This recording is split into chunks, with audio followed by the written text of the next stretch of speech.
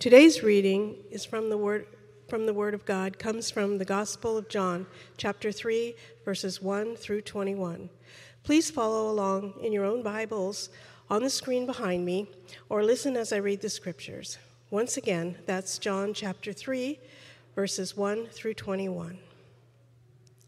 Following the reading, I invite you to respond in worship with the singing of the doxology. At that time, children are invited to join Kids Crew through the door on your right. Your right, I guess.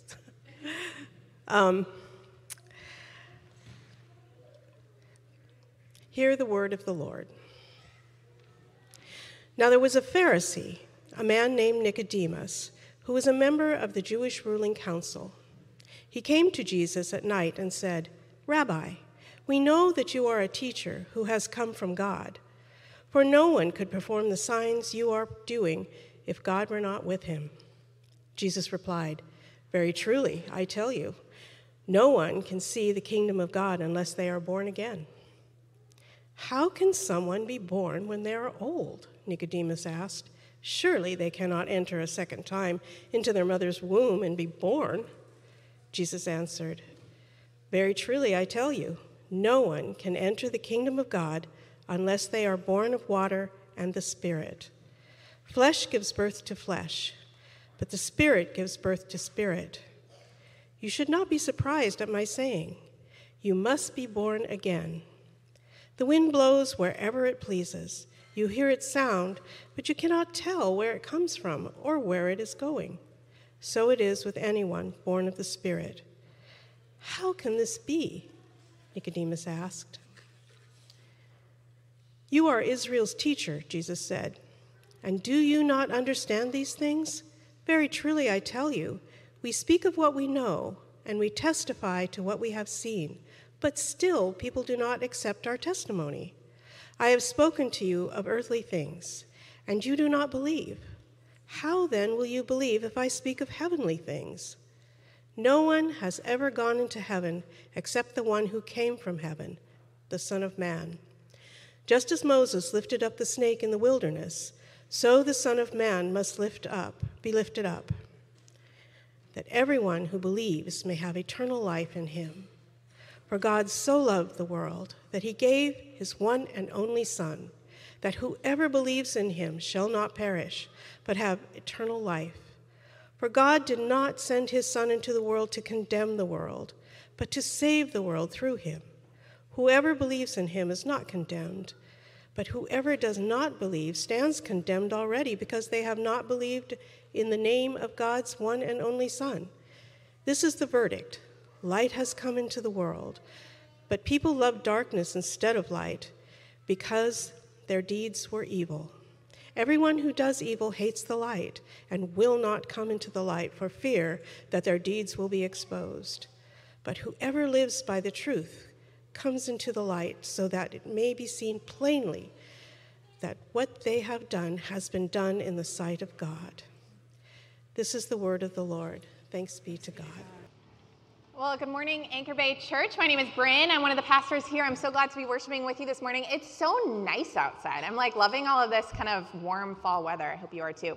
We like to start our sermons with a moment of silence, just to be quiet, to center ourselves, to think about what we are bringing into the room this morning, whether that's a challenging relationship or a situation or some word of hope that we want to hear from God. And we want to offer those things to God this morning, to the Holy Spirit, to speak to us through the scriptures. So I want to invite you to do that with me for a moment, and I will open us in a word of prayer after we've had a quick moment of silence. God, we thank you that you are a God who meets us exactly where we are, and that you do not shy away from our questions, that you have given us a spirit of curiosity, and we pray that we would bring that curiosity with Nicodemus to you this morning, that we would be willing to explore the places that we don't understand, who you are and what you do for us, and that this morning you would teach us a little bit more about what that looks like in our lives and how it can change who we are in our community and our world. We love you. We ask these things in Jesus' name. Amen. Well, last year I had coffee with a college student who wanted to know more about God. And it was an interesting conversation because she had grown up in the church. She had been to youth groups. She had been part of a loving Christian family. She had heard all of the Bible stories, but she didn't know what it meant to have a relationship with God. She knew all about God, but she didn't really know God. Last year, I was also texting with an old friend who graduated from a seminary with a Master of Divinity degree. At one point, he wanted to be a missionary or a pastor. He had traveled to war-torn countries to share the good news of the gospel. But when tragedy struck his own life, he got so shaken that he couldn't bring himself to believe in God anymore, and he dismissed his young faith as youthful, wishful thinking. A few years ago, I had dinner with a biblical scholar and his family. He had been called one of the world's leading experts in the Old Testament. He teaches at a prestigious seminary. He's fluent in biblical Hebrew. He's written 5 books about how to study Scripture. But during dinner, he made it very clear to me that he does not and has never believed in God. The stories in Scripture had made it to his mind, but they had never clicked with his heart. So what about you? Lots of us, we know lots of facts about the Bible. We might know all about Father Abraham and how he had many sons. We could sing you catchy tunes about wee little men named Zacchaeus. Maybe our first concert was Audio Adrenaline or DC Talk or Jars of Clay. Anyone? Mine was Audio Adrenaline. But when it comes to the gospel message, to what the good news actually is, well, for lots of us, we're not totally clear on that. And what's worse than not really getting it is this feeling that we should get it, like everyone else does, right? I mean, some of us have sat in church since the day we were born, basically. And if anyone should be able to tell you what Scripture and the gospel stories are all about, it's us, right? But lots of us have managed to miss it. And now we come to church and we smile and we act like Christians, but when we're honest, the good news of Jesus, it's like someone whose name we never got, but now it's too late to ask. And if that's you, you are not alone. And I am so glad that you are here. This morning, we're continuing in our year-long, but starting with this fall, sermon series on the Gospel of John. So if you put your Bibles away, I'd invite you to open those back up to me, to the 3rd chapter in John's Gospel, to the passage that Sherry read for us a moment ago. And we're going to start with verse 1 in a few minutes. And in this passage, we meet a man named Nicodemus. We don't hear a lot about Nicodemus in the Bible. He only shows up a few times in the Gospels. So it's easy to fill in a lot of blanks from our own imaginations, but we do know a few things about Nicodemus. So the first verse says this. It says, "Now there was a Pharisee, a man named Nicodemus, who was a member of the Jewish ruling council." Okay, so first thing, we know that Nicodemus was a Pharisee. And if you've been around church for a while, you know that Pharisees kind of get a bad rap in the church. We've developed kind of all of these unfair stereotypes about Pharisees, but they were not the one-dimensional villains that we sometimes imagine that they were. 500 years before Jesus, there was a man named Ezra, and Ezra was a guardian of the law in post-exile Judea. Ezra took the law seriously. He knew it, he kept it, he taught it, and Pharisees were spiritual descendants of Ezra. A few hundred years later, they earned a nickname. They were called God's loyal ones. God's loyal ones. Isn't that a beautiful nickname? And then eventually, they became known as the Pharisees, which means the set-apart ones, the separated ones. They were the ones who were called out to be holy, to live out this law.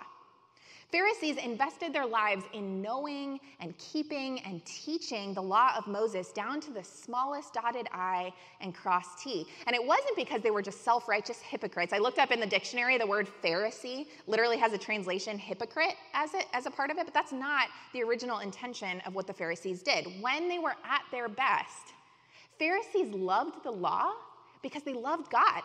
And they loved the things that came from God, things like the law. So that's the Pharisees. When you think about Jesus, Jesus himself was a devout Jew, and when we look at some of his early sermons and his early teachings, some of them followed the Pharisees' teachings. So when we witness these conversations in the Gospels between Jesus and the Pharisees, Sometimes we think about it as this, like these big controversies or these battlegrounds between two opposing groups. And it was less like that and more like a family feud. They were having a Thanksgiving dinner and debating over politics. They loved each other. Nicodemus was a Pharisee, but more than that, he was a member of what's called the Jewish ruling council, or possibly what we sometimes call the Sanhedrin. This guy was a religious VIP. He had advanced degrees. He had honorary doctorates. He was on the cover of Forbes' top 100 most religious people in the world list. Greater Boston's patron saint is St. Patrick, but I've heard pastors around here say that it should have been Nicodemus. This guy was well educated. He was well respected in his field, and he had a lot to lose if people found out that he didn't know the answers. But always, it seems like there might have been this little voice in the back of Nicodemus's mind saying, you just don't get it yet. So Nicodemus, he gets curious. He's willing to ask some questions. He wants to understand.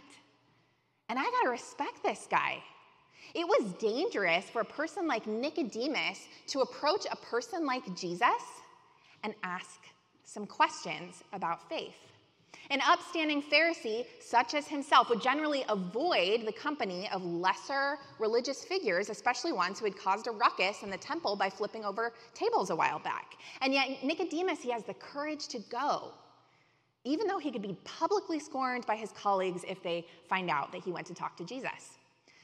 Now, in the church, we talk a lot about how Jesus spent time with people on the margins, right? We talk about how Jesus went to the widows and kids and orphans, Gentiles, women, slaves, prostitutes, prodigals, tax collectors, and sinners. And all of that is true. But one of the things that I love about this story with Nicodemus is that Jesus doesn't only go to people on the margins. Jesus also spends time with people on the inside. He goes to the respectable religious people, the people who grew up in the faith, but who don't always get who he is, or what he does, or why it matters. And if I'm being honest, sometimes that's me. And maybe sometimes it's you. So Nicodemus, he worked up the courage to go ask Jesus some questions, to admit that he doesn't have all the answers. But he waits to go until most of the town is asleep. Everything's dark. No one's going to recognize that he's going to talk to Jesus. He finds Jesus in the middle of the night. This is the first instance of Nick at night. Thanks, I'll be here all week. So I'd invite you to pull up your big old leather chair, listen in on the conversation. Jesus has drawn a fire. He's put on a cup of tea.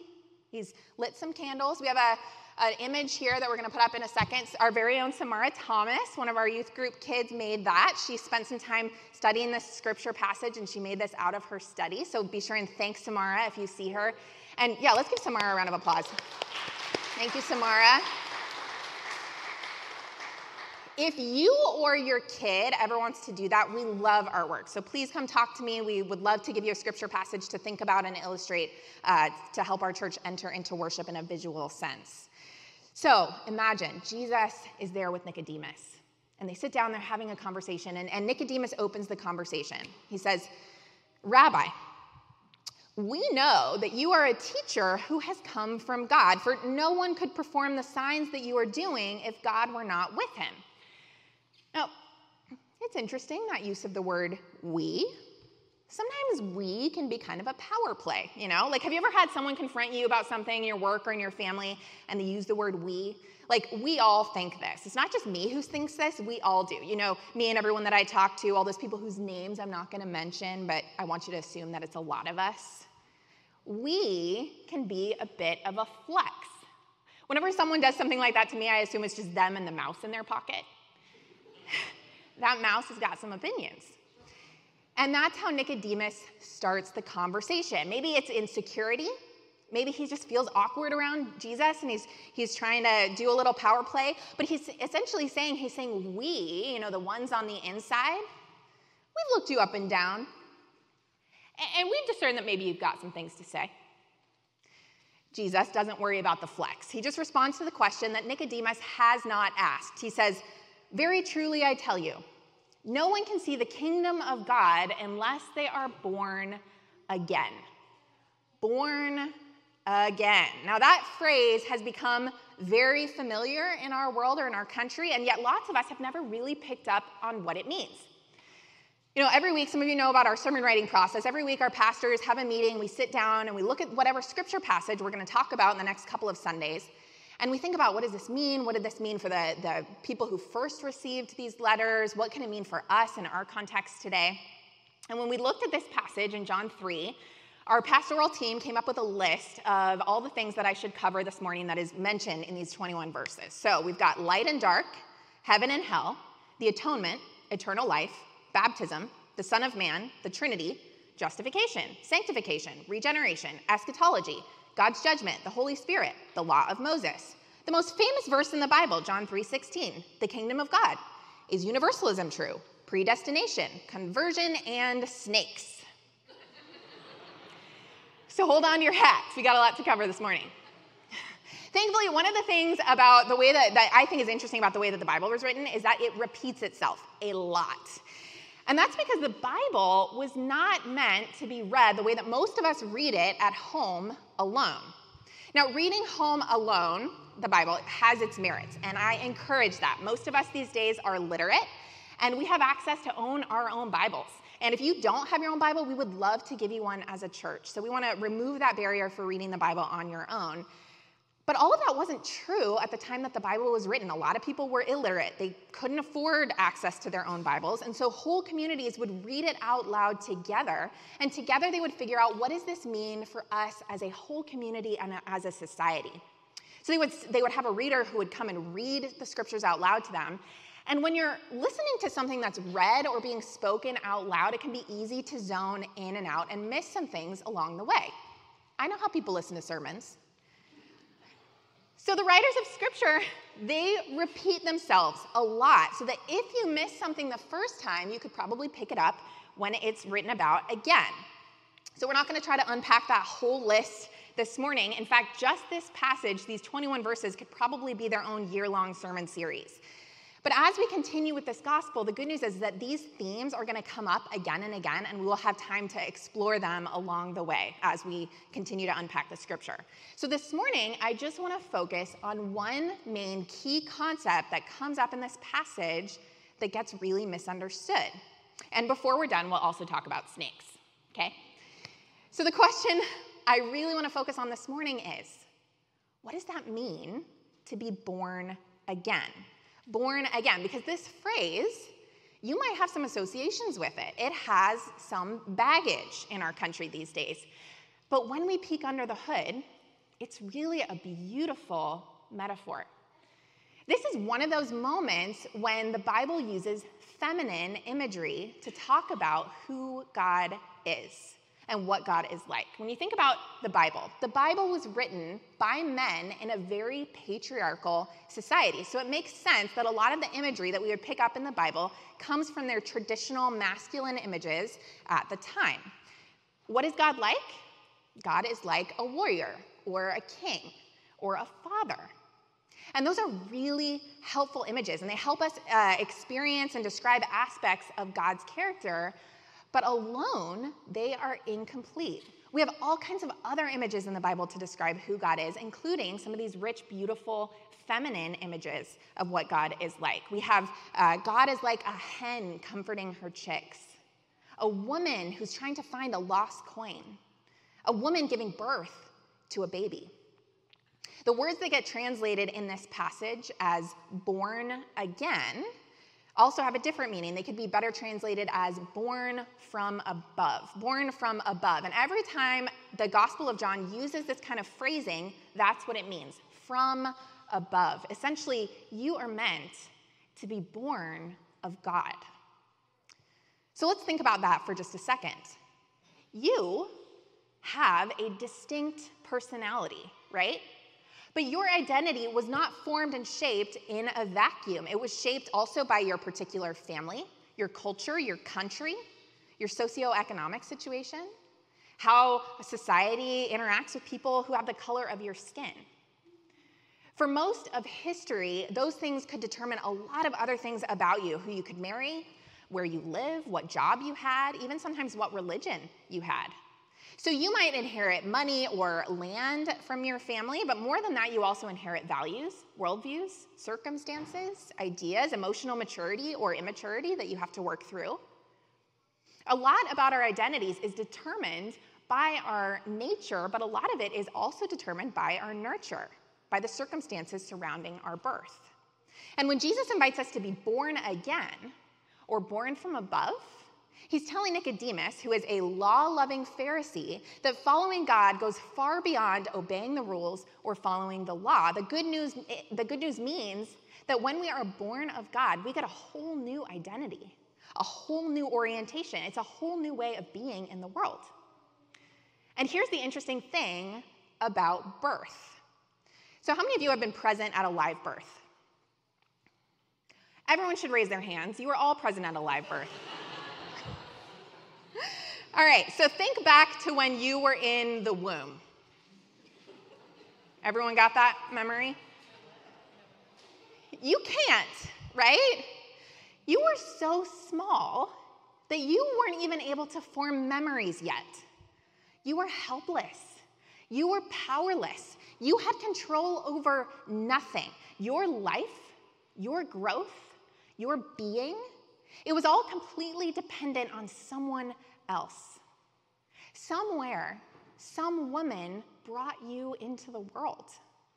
Before you could do anything about it, before you had control over anything, it was her food, her sleep, her protection, her work, her labor, her pain, her breath, her love that brought you life. Jesus is reminding Nicodemus of this deep truth about God and about us. God is the one doing the labor. God is the one doing the work. To be born of God is not something that we can just will in ourselves. It happens to us. Now, don't get me wrong. I have never been given birth, but I've been born, and I've heard some things. And I know that being born is hard work for both the mother and the baby. A baby can't choose to be born or be born by themselves, but the baby participates, even if that participation just means trusting the mother to do the work in the process. So it's like Jesus is saying to Nicodemus, God is laboring to bring you birth. Only God can accomplish this good work in you. Try trusting in God rather than trusting only in your ability to follow God. Come to me, all you who are weary and carry heavy burdens, and I will give you rest.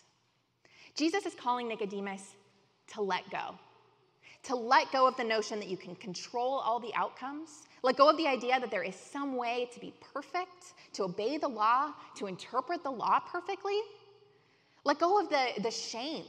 Let go of the idea that you can somehow avoid sin or fix sin on your own. Trust in the work that is being done in you to bring you life. This is a powerful metaphor, but lots of us have missed it. Over time, the phrase born again has become a declaration about which theological or political team we are on. We can use it to label who's in and who's out. People called born-again Christians in some circles, it's like a badge of honor, and in other circles, it's a derogatory term. Other people use it as kind of a get-out-of-jail-free card. At some point in the past, they prayed a sinner's prayer, so now they don't have to worry about how they live or who they hurt. God is obligated to forgive them. And we can trace this distortion all the way back to medieval Europe, when church leaders needed to figure out how they were going to pay for all of the lavish cathedrals that they were building, so they devised a plan. If you gave them extra money, then God would forgive all your sins. In fact, they even came up with an a la carte menu where you could prepay for sins that you were planning to commit later. And in walks a monk named Martin Luther, and he looks at this system, and he looks at Scripture, and he says, wait a second, I don't think that's what this is saying. And he pores over the Scriptures, and he can't find anything that says that money or the church or your good works or anything like that could ever be enough to earn our way into eternity with God. Only Jesus can do that.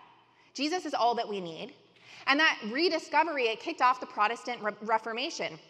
Suddenly, we didn't need a priest to talk to God on our behalf. We could talk to God ourselves. We didn't need to do enough good deeds or pay enough money to atone for our sins. Jesus already did that. And all we need to do is believe in him because we are saved by faith and not by works. This is a beautiful, true, biblical truth. But over time, that concept got kind of twisted too, because if I'm saved by grace alone, as long as I am born again, then how I live doesn't have to matter. I can do whatever I want, and Jesus is just going to forgive me. So another correction was needed, and in walked a people group called the Pietists. And the Pietists came to Germany a little bit after Martin Luther was alive. And actually, Pietism, the Pietist theological commitments are what our denomination, the Covenant Church, were founded on.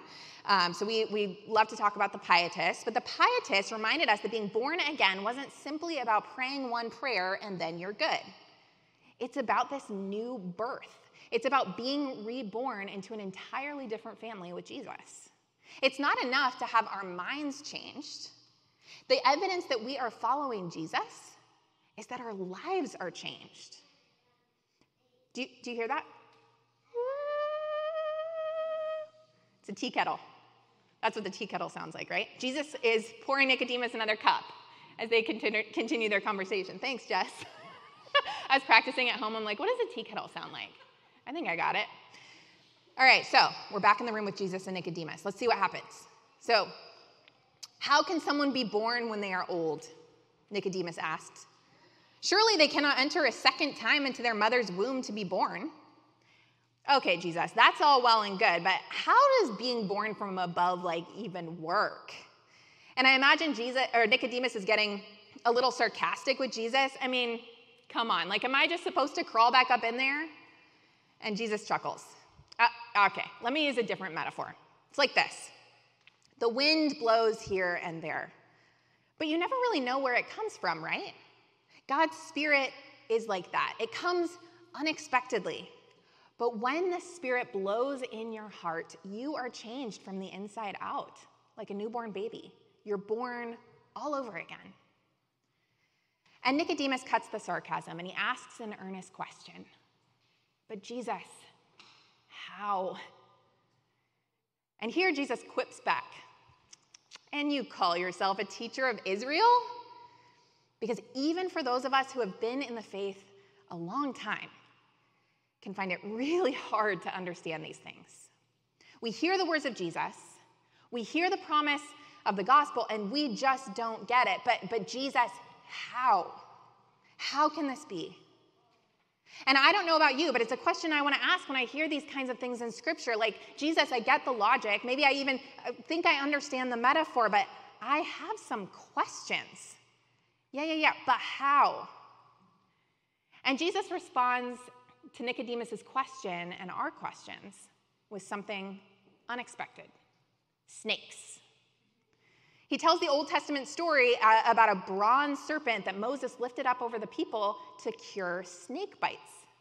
Seems kind of random, but the idea was that they looked at this image, people are getting bitten by snakes, and they looked at this image at the very thing that was afflicting them, the snake, and somehow looking at this snake saved them.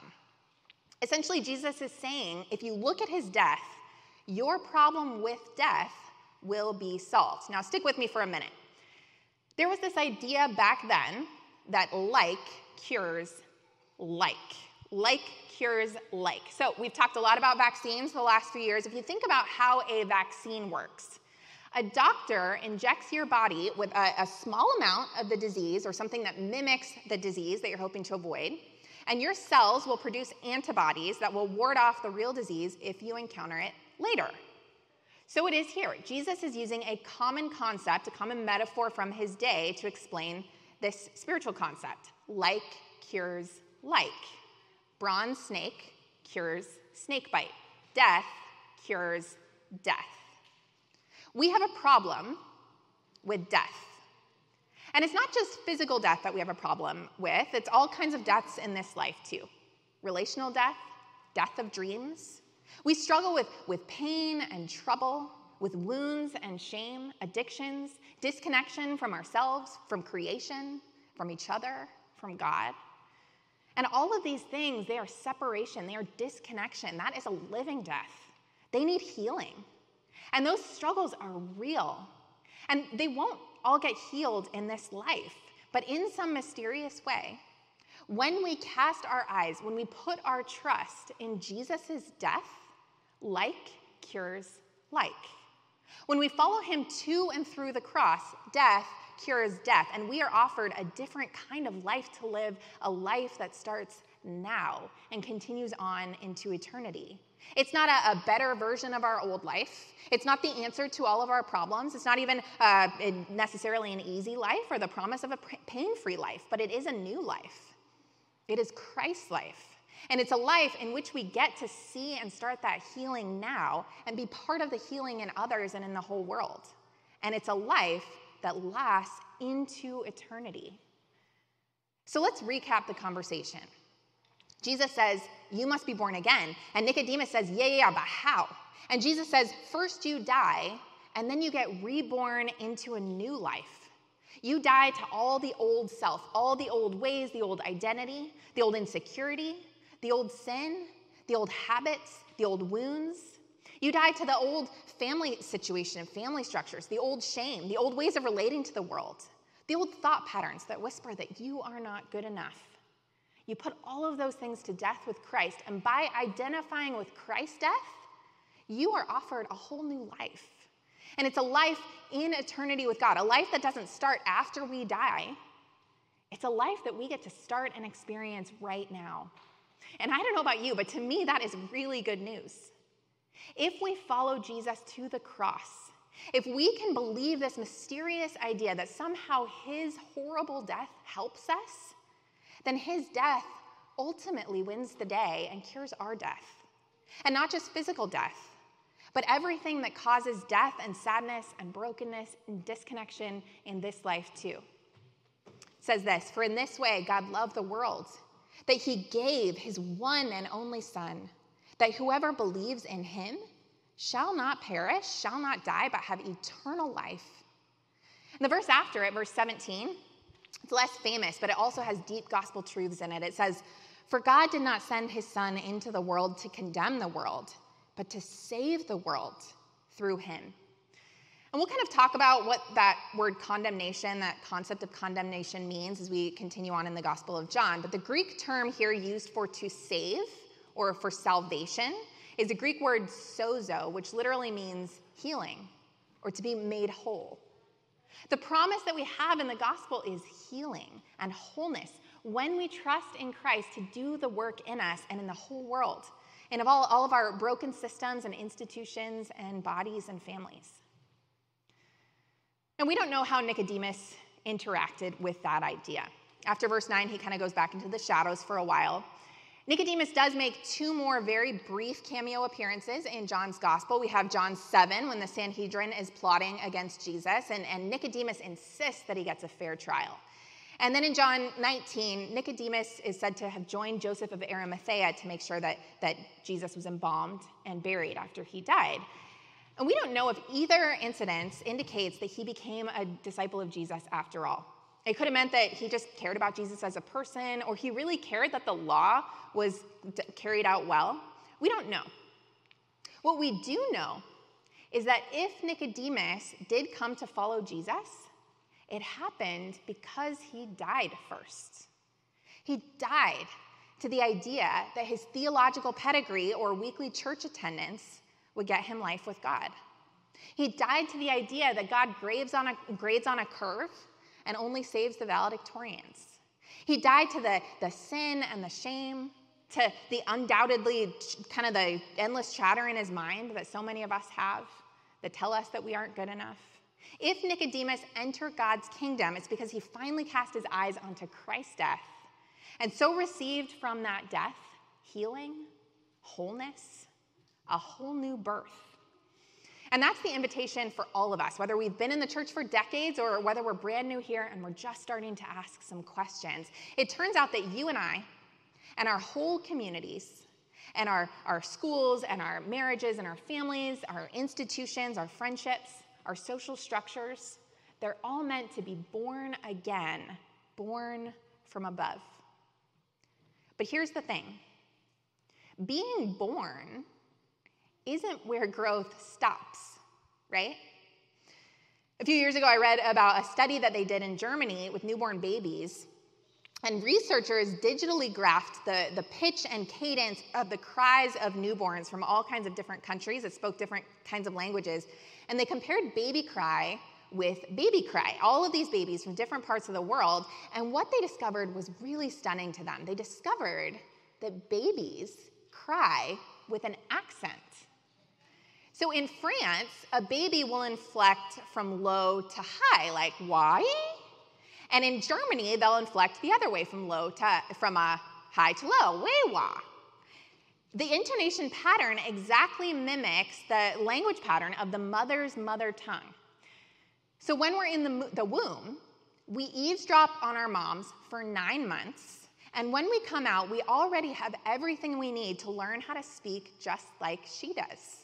Every moment from our birth until our death, we are learning how to speak better and with more and more vocabulary. But at the start, right when we come out, our understanding of language is garbled, and it's warbled, and it's loud, and it doesn't really sound all that much like language yet. But it is. And if you listen closely, you can pick up the mother's cadence and accent in every sound that a baby makes. When we are born, we are already complete humans. But we weren't made to stay babies. We were made to grow up. I think back to when I was younger in the faith, and I was so committed to the faith, but I could be so judgmental of people who thought differently from the way that I thought, or had a different worldview from the one that I had, or who weren't making the choices that I made. And I remember I would walk by people with cigarettes, who were smoking cigarettes, and smoking cigarettes was not something that I thought was Christian in my mind, and so I looked down at them, and then I would cough at them. I'd be like, heh, heh. Because like, what would Jesus do, right? Jesus would cough at them. And I look back on that, and I'm like, oh, wow, okay. That's what spiritual babies do. But the hope is that babies would grow up. Spiritual babies aren't meant to stay babies. They're meant to mature and grow in the fruit of the Spirit that we talked about this summer. They're meant to grow in love, joy, peace, patience, kindness, goodness, faithfulness, gentleness, and self-control. When you became born again, you may not experience full healing right away. Now, in a sense, you do, and in another sense, it's also a process that we grow into our whole lives. Not everyone does. You can be a 30-year-old Christian, or you can be a 1-year-old Christian for 30 years. It's why sometimes Christians act like the worst people, because we've let ourselves off the hook at just being born again and never matured into people who actually resemble Jesus. And in some circles, there is such an emphasis on being born again, as if getting to the conversion part of the faith is the finish line. But being born again, that's just the beginning. From there, you can grow, and you can learn to speak a whole new language, a language of eternity. But unlike physical growth, spiritual growth is not automatic. It doesn't just happen to you. You have to participate in what God is doing in you. Because even though in our new birth we have everything that we need to learn God's language, our first language is still in us. We grew up speaking a whole different mother tongue, a language of sin and shame, of self-preservation and self-condemnation. So learning the new language of God, it might feel a little foreign to us, a little new, and we won't ever be fluent in this life. But in this life, we can begin to learn to speak it anyway. Now, who's ever learned a second language or a third language, or tried? I took high school French for 5 years. I still don't speak it very well. But think about when you are learning a second language, what do? You take classes, you memorize vocab, you learn verb paradigms, you might watch a TV show or read a book in that language, but the most effective way of learning a new language is through total immersion. It's by surrounding yourself in the culture with people who speak it, and then practicing, and then making mistakes, and then learning from those mistakes. It's about allowing people who are further along in the language than you are to correct your pronunciation sometimes. And if we want to learn the language of God, our invitation is to spend a lot of time with God and a lot of time with God's people, doing the things that God and God's people do, until eventually God's ways become our ways. And God's people become our people, and God becomes our God. It's as simple and as hard as that. A good way to start is by opening God's word. Ask the Holy Spirit to show you something beautiful in it. Sometimes I'll just read a verse or two, and if something strikes me as beautiful, I will stop there and I'll think about that concept or image all day. So you could stop there with something beautiful. If listening is easier than reading for you, I'd recommend the Dwell app. The Dwell app offers audio recordings of biblical books. So you could start with the Gospel of John so that you can dive deeper into what we're learning about here on Sunday mornings. Spend time with the Holy Spirit and spend time with other people. Maybe join a life group or a ministry team, other people who are also learning to speak this language so that you can do this in community like we were always designed to. Get to know other Christians. Maybe during Soul Food today, ask them what brought them to the faith. What have they experienced of God lately? Encourage them with your story and with what you're learning too. And here's the good news. If you still don't get it, of course you don't. I like how writer Frederick Buechner put it. He said, when it comes to the forgiving and transforming love of God, one wonders if the 6-week-old Screecher knows all that much less than the Archbishop of Canterbury about what's going on. You don't have to know how to trust Christ fully yet. You don't have to know how to love like Jesus yet. You don't have to know how to fix all the world's problems yet. What you can do is trust in Christ's push. And the promise is that every time we put our faith in Christ's death and resurrection and new life in us, we are learning to speak the language that Christ has been speaking since before the creation of the world. And eventually, being born again, it'll turn into our second nature. So let's pray. God, we thank you for this invitation into new life. Even though it is a concept that is so hard for us to understand, whether we've been in the faith for decades or we're just starting out. We thank you for your invitation to ask questions, to learn, and we thank you that you are doing the work in us. This week, I pray that you would teach us what it looks like to trust in you. That you would call this passage to mind when we are learning how to be born again and to grow into maturity by your Spirit. We pray that we would be people, that we'd be individuals in a church community that demonstrate your fruit in the world, that when people see us, they see you, that we resemble you, and that would be an invitation to others to explore who you are too. We love you. We pray these things in Jesus' name. Amen.